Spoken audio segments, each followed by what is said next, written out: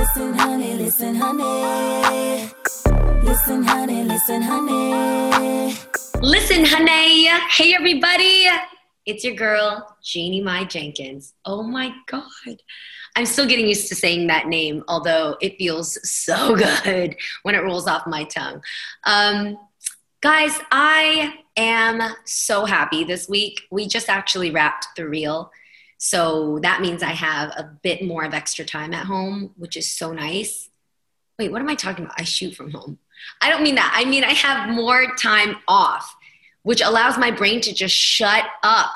You have no idea how much I realize that I talk, you guys. All my jobs are talking. My talk show is talking. My podcast is talking. My YouTube is talking. My work within advocacy against human trafficking is talking. My advocacy under Stop Asian Hate or Black Lives Matter, everything is talking. So I am very happy that before this podcast, I had a moment to just STFU and listen to my brain waves and all the random thoughts that happen in there, and then come refreshed and refueled for my fam questions with you today. I wanted specifically to have this fam questions because the last time I threw out a fam questions, it was right after I got married, and I don't know what was in the vibes of the world out there, but when I threw this out on Insta story, I got so many crazy, inquisitive, great questions that the last time I recorded this, I wasn't able to cover it all. And I don't like to leave you guys like unanswered. I don't like to leave so many people who felt compelled to tell me a question to feel like, oh, did Jeannie even listen to her DMs? Did she hear them? Because I did. I got them. I hear you.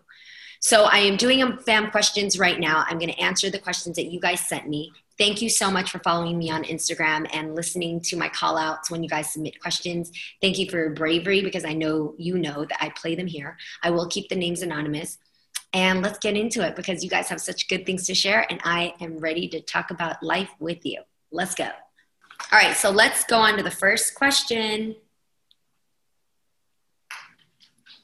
My question is, what are some things that you do to de-stress? Like, are there things that you do each day? Or is there, like, something that you do specifically, like, once a week? Are you kidding? De-stressing is my jam. I'm punching air if you can't see me. I love to de-stress because I realized that my first 30 years of my life was not de-stressing. I just worked through the stress. If I had problems with people, I just ignored it and you know, either dismissed them or just moved on with things. If work was stressing me out, I would pour myself into another angle of my job. If my own peace of mind wasn't there and I was stressing myself out, I would go pour myself into A or B that I just mentioned.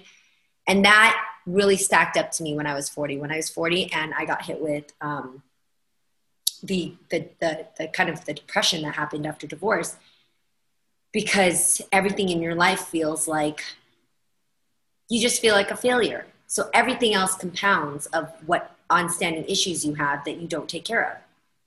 That is when I realized that I never went to go properly take care of the things that I'm, not proud of or that I didn't heal. So today, the ways that I make sure I handle that is if I have an issue with a person, I go directly to that person. After I've calmed down, I am not tired, I am not lonely, I am not angry, I'm not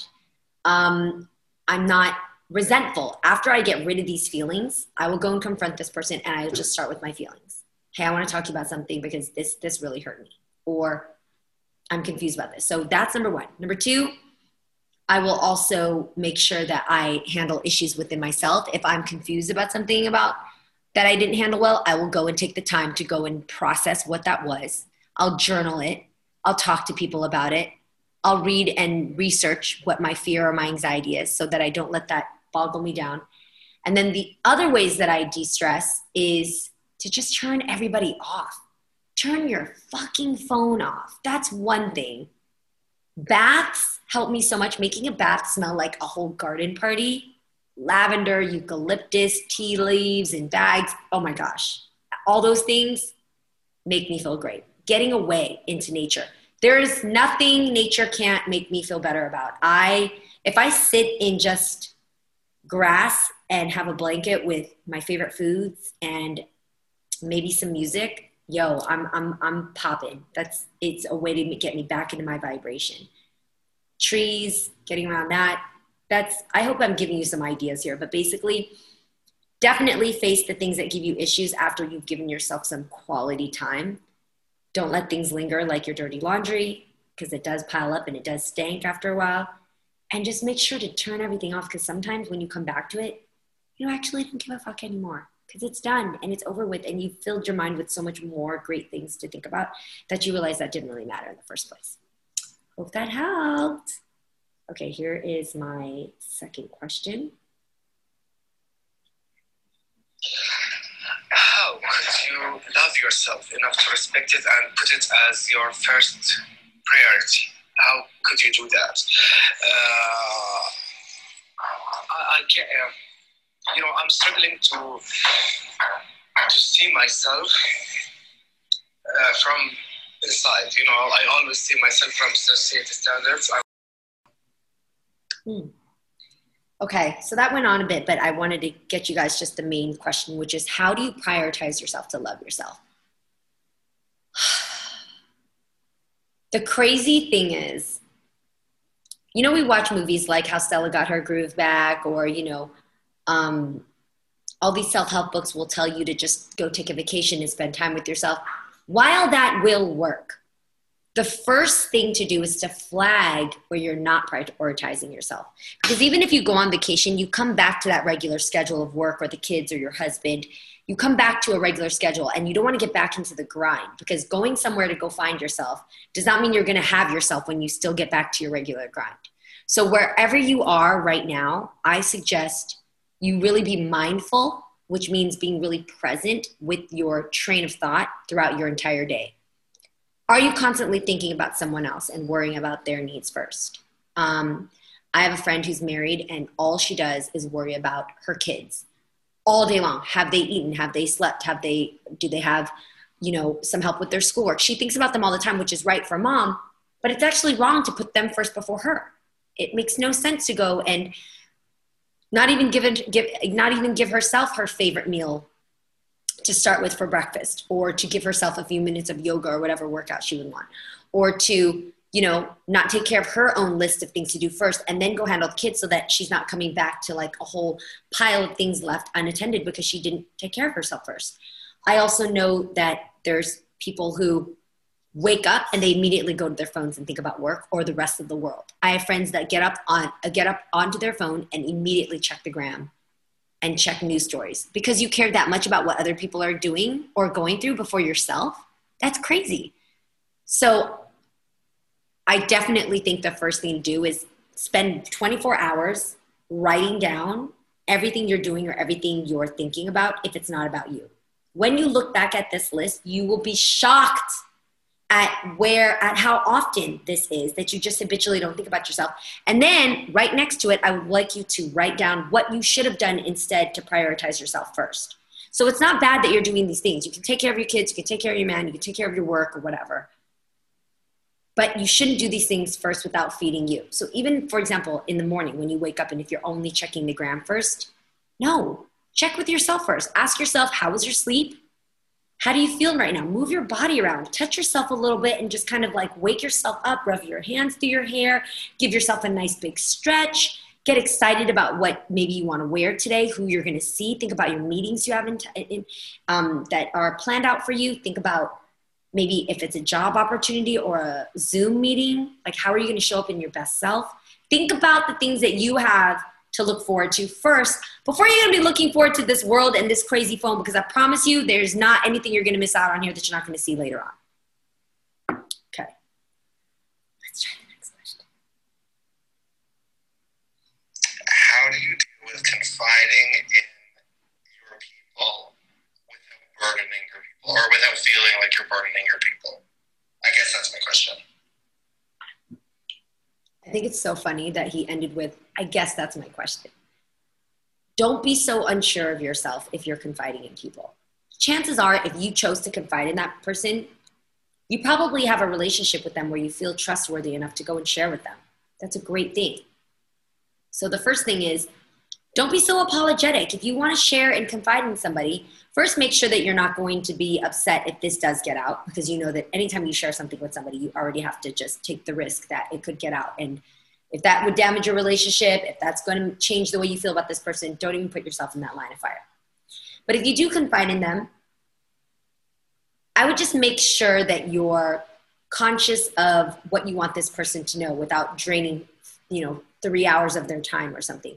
If you're going on a 2-hour hike, kind of think, all right, I'm going to talk about myself for 30 minutes, and then I want to hear about this person. I want to hear how they're doing. So I like to make sure, yes, if I'm going to take 30 minutes to tell you about what I'm going through, I will absolutely explore all those things and fill you in. But I'm not going to absorb the whole hike so that by the time we're done, you haven't told me about anything about yourself. I don't even know how you're doing. And then I'm going to walk away and be like, thanks for listening, and get in the car. Like I like to also check in on you. Now, if your friend knows if this is like a big deal and you are calling your friend to go with you to go meet about this, then just give them a heads up. I'd like to take you out to dinner because I want to pick your brain about something that's kind of a big deal. Set them up so they don't feel like it's so self-absorbed. But as long as you, again, when you own your time with them, make it poignant, make sure they know what they're supposed to know, and you get your questions clear of what you're asking their opinion about, unless you just want them to listen. Or number 2, if you're going to take up their whole night or their whole time, just let them know to give them a heads up. And I promise you, people will just respect the fact that you're mindful about that. That you're aware that you're not making it all about you or taking up all the time. I love these questions so much. And by the way, it makes such a big difference to me when I play the questions on my phone, when I play it so I can hear the voices. Because when you guys write me questions, it just doesn't tell me enough about you. These voice notes are everything. I would like to know what it was like finding the love of your life the second time around. Give us out there who has not found it yet hope. Ooh, girl, I got you. Well, first of all, I said that because if you watch Hello Honey, you know what I'm talking about. First of all, I have to make a correction. I did not find love a second time around. I found love the first time around through Jeezy. When I thought I was in love before, looking back now, I realize that that wasn't love for me. And I don't say that in a bad way towards anybody. It's just that when you're younger, you can mix emotions with what love can really be for you. And for me, I don't want love to just be emotions. I don't want it to be butterflies. I don't want it to feel like it's just somebody that I have similarities with or that makes me feel safe. For me, love makes me feel whole, makes me feel inspired, makes me feel captivated, makes me want to become a better version of myself with this person, not for this person, but with them. And I experienced that for the first time with Jeezy.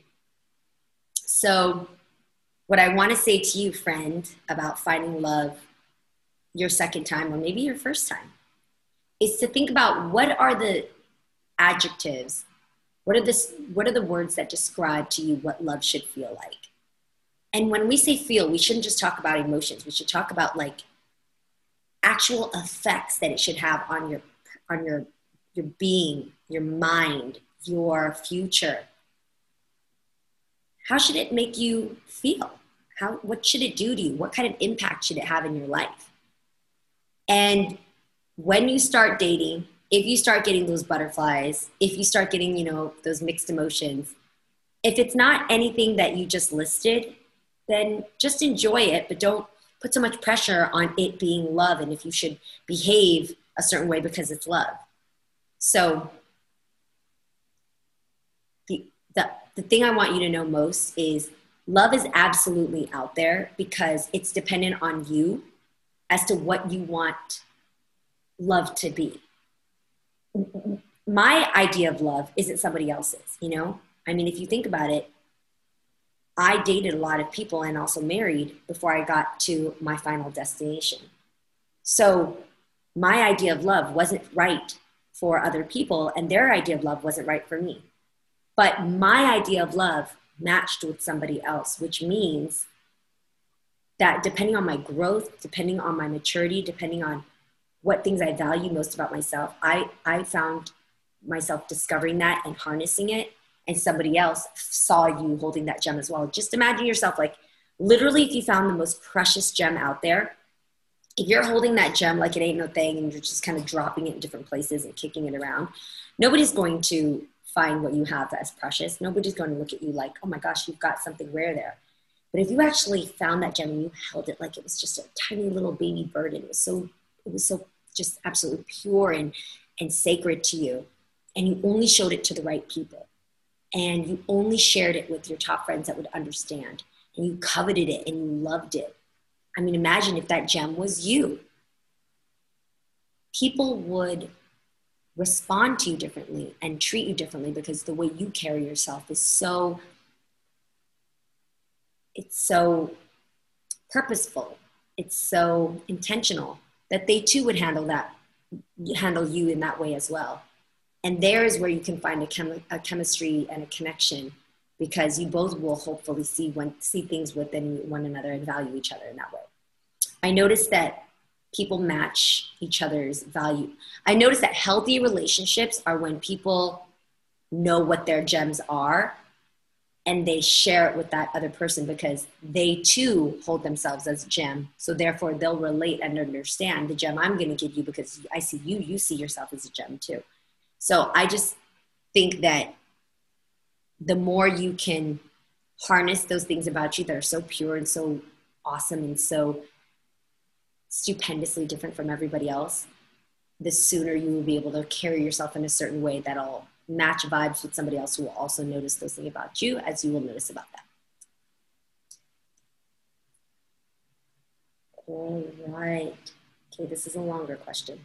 I think needs to be done in terms of us as human beings respecting each other's origins and cultural background. What conversations need to be had? I mean, we don't necessarily have to understand everything. However, we need to come to a point of we see it and respect it, a point of acknowledgement. So, yeah, thank you. I could not agree more. So that question, a little harder to hear, but it was basically about, if we all come from different backgrounds and different cultures, different lifestyles, how can we have more conversations to at least connect, even if we don't understand each other and our choices? How do we just live in a more connected world? I couldn't agree more. I think more too often people talk to people who they feel that they relate to, or they judge.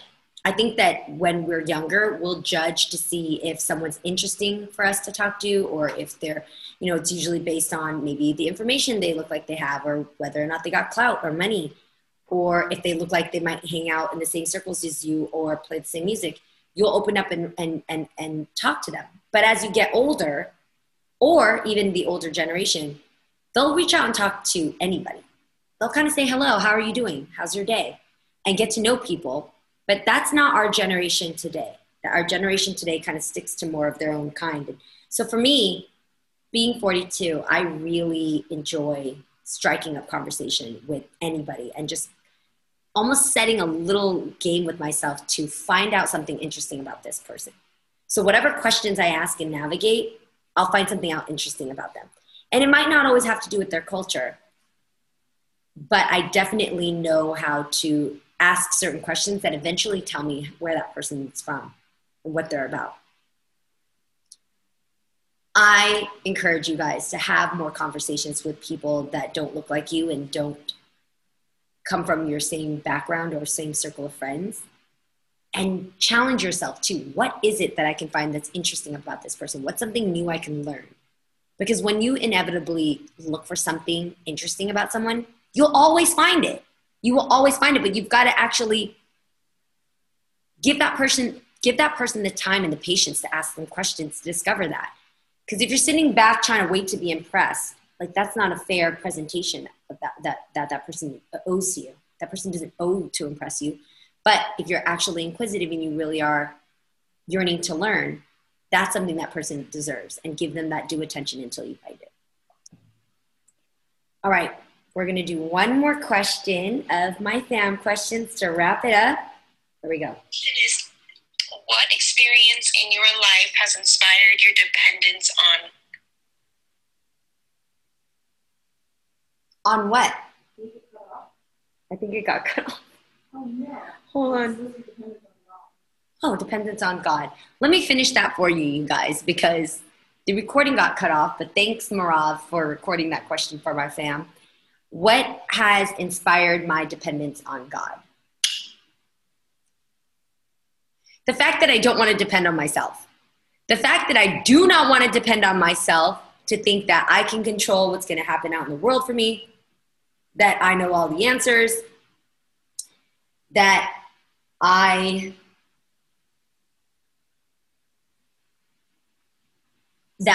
don't have a greater understanding of the setbacks in my life meant to be teaching me something, the mistakes in my life meant to be growing me. I love knowing that there's a creator out there who has molded me and set me with my exact brain, my exact eyes, my exact experiences, my exact family, the way I talk, my swag, all these things that made Jeannie Mai who she is. So that now I get to go choose how I use myself to be an impact to the world. I love knowing that. Honestly, I would actually get really nervous if I thought that I wasn't born with a unique purpose, that I didn't have a creator out there that had an idea of what my life should be, the best life that I could possibly be given, but I've got to make the right choices morally in order to get myself there, in order for myself to experience it. And if I choose to veer off and make a different path, that's okay. But I'm going to learn in a set of ways to find my true star, my true North Star, my true identity. And that excites me. And I think that for everybody else out there, believing in something is, I think, vital to life. It doesn't matter who it is. Some of my family members of mine are Buddhist. I have family members that are also atheists.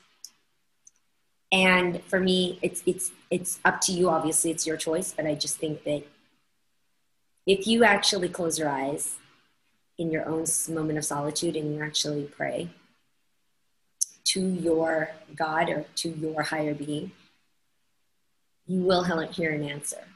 And if that answer is pointing you towards your very best self and your ultimate reflection of joy and an idea of your best dreams and outcomes of success in love, in family,